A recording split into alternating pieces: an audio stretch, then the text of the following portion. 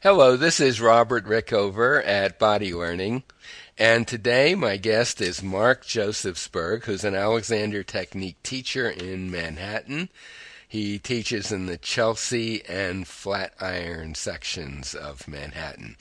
And we're going to talk today about the use of hands in Alexander teaching, and the use of not using hands in Alexander Technique teaching. Mark, welcome to the show. Thank you, Robert. So Mark is going to actually interview me. I should have mentioned that earlier. I'm turning it over to you, sir. All right. Well, thanks for inviting me, Robert. And welcome to your show, as I'd like to do. Yep. Thank you. First, you're welcome. Firstly, what is your interest in this topic specifically? Well, I guess the history of it is that for most of my Alexander teaching career, I took for granted, or for a good part of it, I took for granted the idea that hands were an integral part of Alexander teaching. The standard argument: teacher can say something to someone, and they may not do what the teacher has in mind because of misinterpretation, all the usual suspect reasons. And so the teacher uses his or her hands to gently guide their student and actually show them what they mean by an Alexander direction. Could be forward and up or whatever. That hands are a crucial component of Alexander teaching. And certainly the first lessons I had in Toronto many years ago, it was pretty much all hands, very little speaking. I had a teacher whose English was limited, and he pretty much got it all with hands. And I made a lot of progress and went on to train to be a teacher. And for a long time, I just assumed that hands were kind of a critical part of Alexander teaching. I guess the first crack in that occurred when I first met Marjorie Barstow, who certainly had probably the finest hands out there, but she used them very sparingly, and I was struck by that. And I often wonder to myself, how did she get all of these people in the large group she was working with? How did she get them all to make the changes that they did make with tiny, maybe a minute or two's worth of hands on any one student over the course of a morning? And I kind of put that aside when I started teaching, but in the last few years, like you, I've been experimenting with using Skype to teach, and actually I'm doing quite a bit of that now. And of course, there are no hands with Skype. And I found, and I think you found, and I know a lot of teachers who are using Skype have found that they can actually help people quite a bit with that process. And it got me to thinking just, how important really are hands, and a little bit what the history of hands are in Alexander teaching. I think it's sort of the way you described when you said, I think it was Alexander who was talking to people and seeing if he could get what he wanted by talking to them, and then he just decided to show them. Maybe he just thought it was easier. It's like this, and he started using his hands. That's my interpretation of the history of it. I think that's what you get in Frank Pierce Jones's book, and it may be true that it was just easier for him to use his hands to basically tell people with his hands what he meant with his words. But we do have a couple of events from his teaching that are a little bit hard to reconcile with that. One, of course, is the teaching of one of the first Alexander Technique teachers, his brother, who evidently did not have any hands-on instruction. Right. And we don't know about some of the early people Alexander trained. There were a bunch of them in Australia before he even got to England. There are at least 2 or 3. And we don't know, like people like Ethel Webb or Irene Tasker, did they get hands-on work or not? It's a little unclear. I certainly don't know, but I do want to ask you about something that you said a while ago. Mm-hmm. That one of the first teachers was using it was almost all hands, and very little my first teacher, yeah. Right. Right. And so my question is, what do you think some of the drawbacks of that are before we talk about drawbacks of not using hands?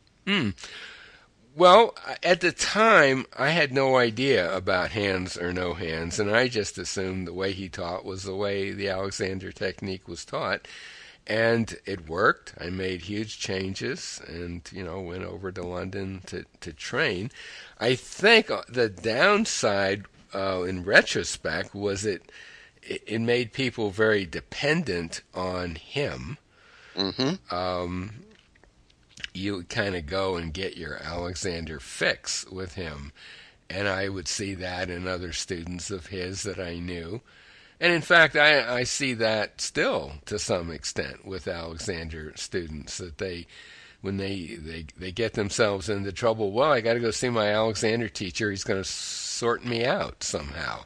He's going to sort you out somehow, and it's somehow getting sorted out that you can't sort out yourself. Yeah, and I think one of the things I learned from Marge Barstow, was I think in the back of her mind, she wanted people to get to be able to look after themselves as much as they could at the time without her helping them. Right, which is sort of the idea of the whole technique, is that it's a do-it-yourself technique. Well, that's how it's sold, We teach students how to look after themselves and become independent of the teacher, and yet a lot of students are in this mode of, I've got to go get fixed by my Alexander teacher. It's a little inconsistency there. Perhaps it's not all one thing or the other. Maybe you could make progress on your own because you learn. I mean, the Alexander technique is an educational process. Therefore, the student, I believe, has to become a teacher, even if they have one student, and that student is themselves. Mm-hmm. And so if you don't want to just repeat the feeling, like, I think it kind of felt like this or something like this, and moving your head around and everything. But if you know some of the directions through the teacher's hands and through the words, then you have a better chance of doing it yourself when you're not, and when you're walking around the street or doing anything else. Yeah, I'm not saying that hands can't be extremely useful, and I certainly use them in my in-person teaching. But I have started to think about the advantages of not using hands, and that's been, as I said, brought on by Skype, and also by some recent Facebook posts by a British teacher, John Hunter. Mm-hmm. I think you've probably seen some of those, where he's talked about various senior teachers he studied with, all people who were trained by Alexander. And in one of them, with his experiences with Erica Whitaker, who was one of the teachers Alexander trained in the 30s and died fairly recently, I think. He quotes, he told her a story that Margaret Goldie, another teacher who trained with Alexander, had told him about FM saying after a teacher training class one day, Alexander is quoted as saying, "They are all in such a hurry to use their hands. Mm-hmm. I'm waiting for the one who isn't." Right. And that was checked out with Walter Carrington, who said that it was indeed true that Alexander had said that. Right. And I wonder whether Well, I wonder whether Alexander's use of hands came about just because it was easier to teach that way. I just don't know. But it got me to thinking about hands and certainly using Skype. I'm sure your use of Skype has got you to thinking about hands, right?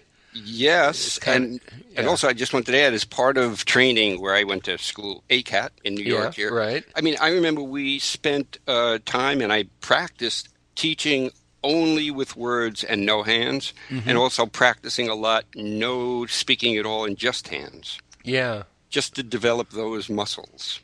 Right. And what did you find from those experiments? I found that neither one is complete by itself, and if you have a chance to use both, use both. However, and I think this is kind of crucial, that either one is a ton better than nothing. Yes, absolutely. So in other words, like, let's say you're teaching a large group class, I don't know, 40 people, and you don't put hands on everyone. Is that still... I mean, this is a rhetorical question, but is that still the Alexander technique? Well, I think it is. Yeah. But then again, I've been very strongly influenced by Marge Barstow, who did just that. Now, she would use hands. Right. And I don't remember any class where she absolutely never didn't use her hands. But the thing that was so striking is it wasn't just 40 people. At one point, it was close to 100 people. Whoa. And and you know, the amount of, and it isn't as if she was using her hands all the time to get everyone whatever it would be, 5 or 6 minutes. You know, she would use them very sparingly, even in a large group like that. Right. And yet, people made huge, huge changes. That's right. So, and I have to say, with Skype, which I've been doing more and more of lately, you know, I find that people who are interested in learning this work, who are willing to devote some time, I don't want to say effort, because that's kind of not an Alexander way of thinking about it, but devote some time exploring what we talk about in the sessions and being okay making mistakes, running little, I tend to put everything phrase it in terms of experiments. Why don't you experiment with this and see what happens, and try this and see what happens. And then you can eventually learn what works and what doesn't work in terms of mental directions. I find that people, I would be hard-pressed to say that my private students are advance all that much more quickly than my Skype students. Be tough. Now, it's a different market, different people sort themselves out in different ways, but more and more, I can really not tell a huge difference. Yeah, it's amazing. It I is have amazing. right now just one Skype student, but she was in, real quick, I don't think she'd mind me saying this, I've actually spoken to her about it, she was in pretty intense neck pain. She was dizzy for about a year and a half, went to every doctor in the world, extreme dizziness, this dull ache in the back of her neck, which turned into severe pain sometimes, radiculopathy, nerve pain, tingling going on down to her hands. And because of the power of the Alexander technique, within a couple of months, it was cut in half, and now it's cut in another half. And she is basically just about fine. This woman also has a couple of young kids, so it affected her life, her kids' life, her whole family life, a lot of other people. And because of the power of the Alexander technique, that it can even work with Skype.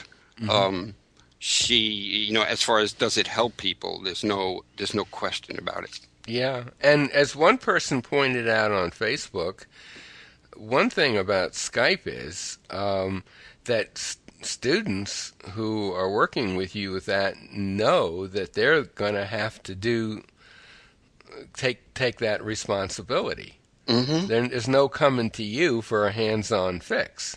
Right, and then so I'll say, just so we don't get too much hate mail, that if there's an Alexander teacher around, go to the Alexander teacher. If there's a chance to put hands on, that's best. It's a big component, hands, maybe Yeah. crucial. It's integral, as you said. It's an integral part. But the question isn't whether it's better to have hands or no hands. The question is it better to have Alexander technique instruction with no hands or nothing? Exactly, exactly. And this is a little bit anticipating another conversation I hope we'll have about posture and the Alexander technique. You said the bad word, Robert. I did, I know. But, you know,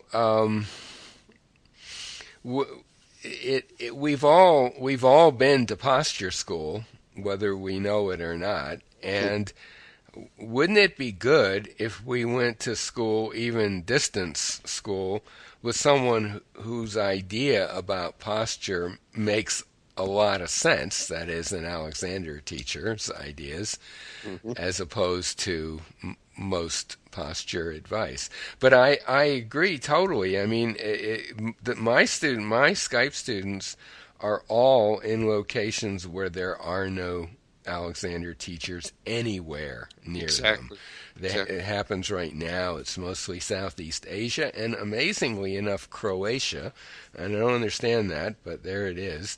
And, you know, they make good progress. Not all of them. Some of them drop out after a few sessions, but some continue for, 10, 15, 20 sessions and are really make huge changes. So I guess really my purpose in bringing up this topic is not to disparage the use of hands. As I say, I use them in my own teaching. There's something very unique about a good Alexander technique teacher's hands. They have amazing. They can be extremely helpful in helping you change your physical well-being, but I don't know that they are an essential, crucial element to learning the technique. I think that's kind of my thought on the subject right now. And then you were talking about, I think you were talking about some advantages. I mean, there are actually some advantages, I believe, in that, the student has a responsibility to not just receive something like any kind of a treatment idea. It's Right. like they're doing it themselves completely. I've also had students say, I want you to check something in my bedroom. Which is something I don't get to do at lessons very much, We go into his bedroom, and he wanted to show me the pillow height.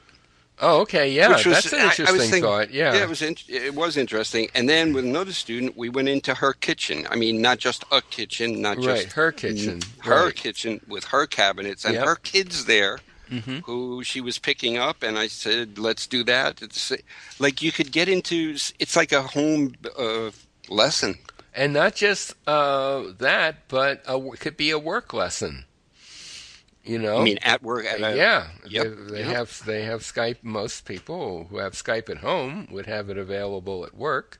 That's right. And you can work with someone sitting at their desk or doing some specialized activity that would not be really possible for them to do in your studio.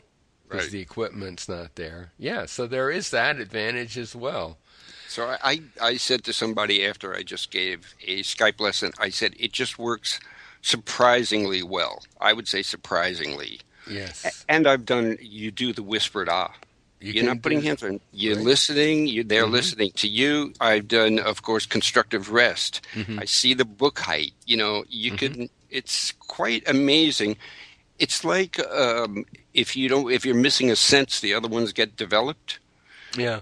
You really have to turn up your sight, your hearing and your sight. Yeah, and I have to say that having worked with Marge, who really emphasized observation, I mean, she hugely emphasized that. It was almost like she was preparing us to do Skype lessons in retrospect, you know?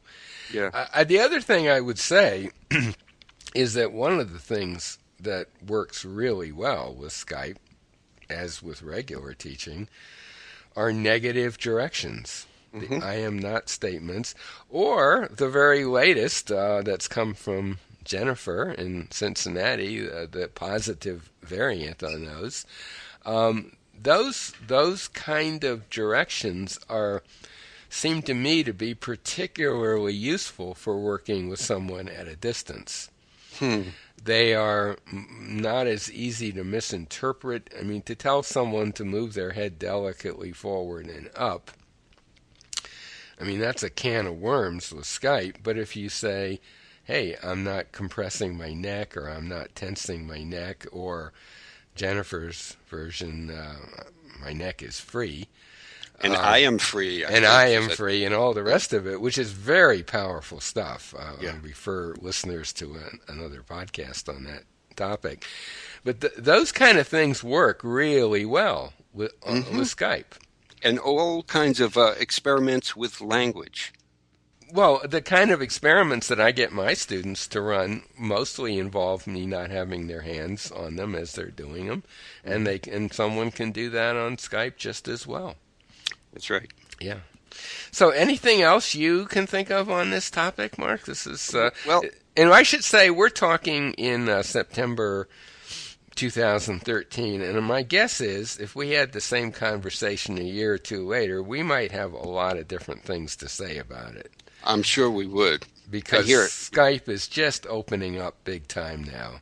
There are dozens and dozens of teachers who are using it. And teachers of all types, not only Alexander teachers, but there's a big, I'm thinking about somebody who posted something on Facebook, a singer who was having some trouble. Mm-hmm. And I know in jazz, Mm-hmm. teachers are using Skype like it's completely changing how you teach, because you don't necessarily have to touch somebody at all when you're teaching a musical instrument. Mm-hmm. I mean, maybe a beginner to put your fingers, but if you could play already, Mm-hmm. the whole thing could be Skyped, and it's working unbelievably well with master jazz players. Yep. Yep.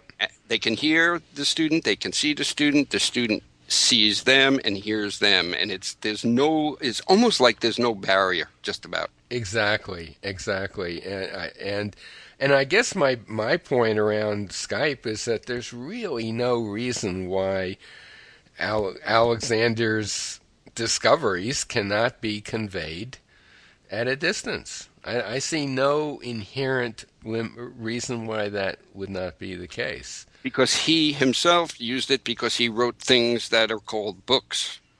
He wrote books, and we know, I met someone years ago in Toronto whose father lived in northern England back in the 30s, had all these books from some strange guy called F.M. Alexander, and who corresponded with Alexander and got ideas of things to work on from Alexander because he couldn't get to London.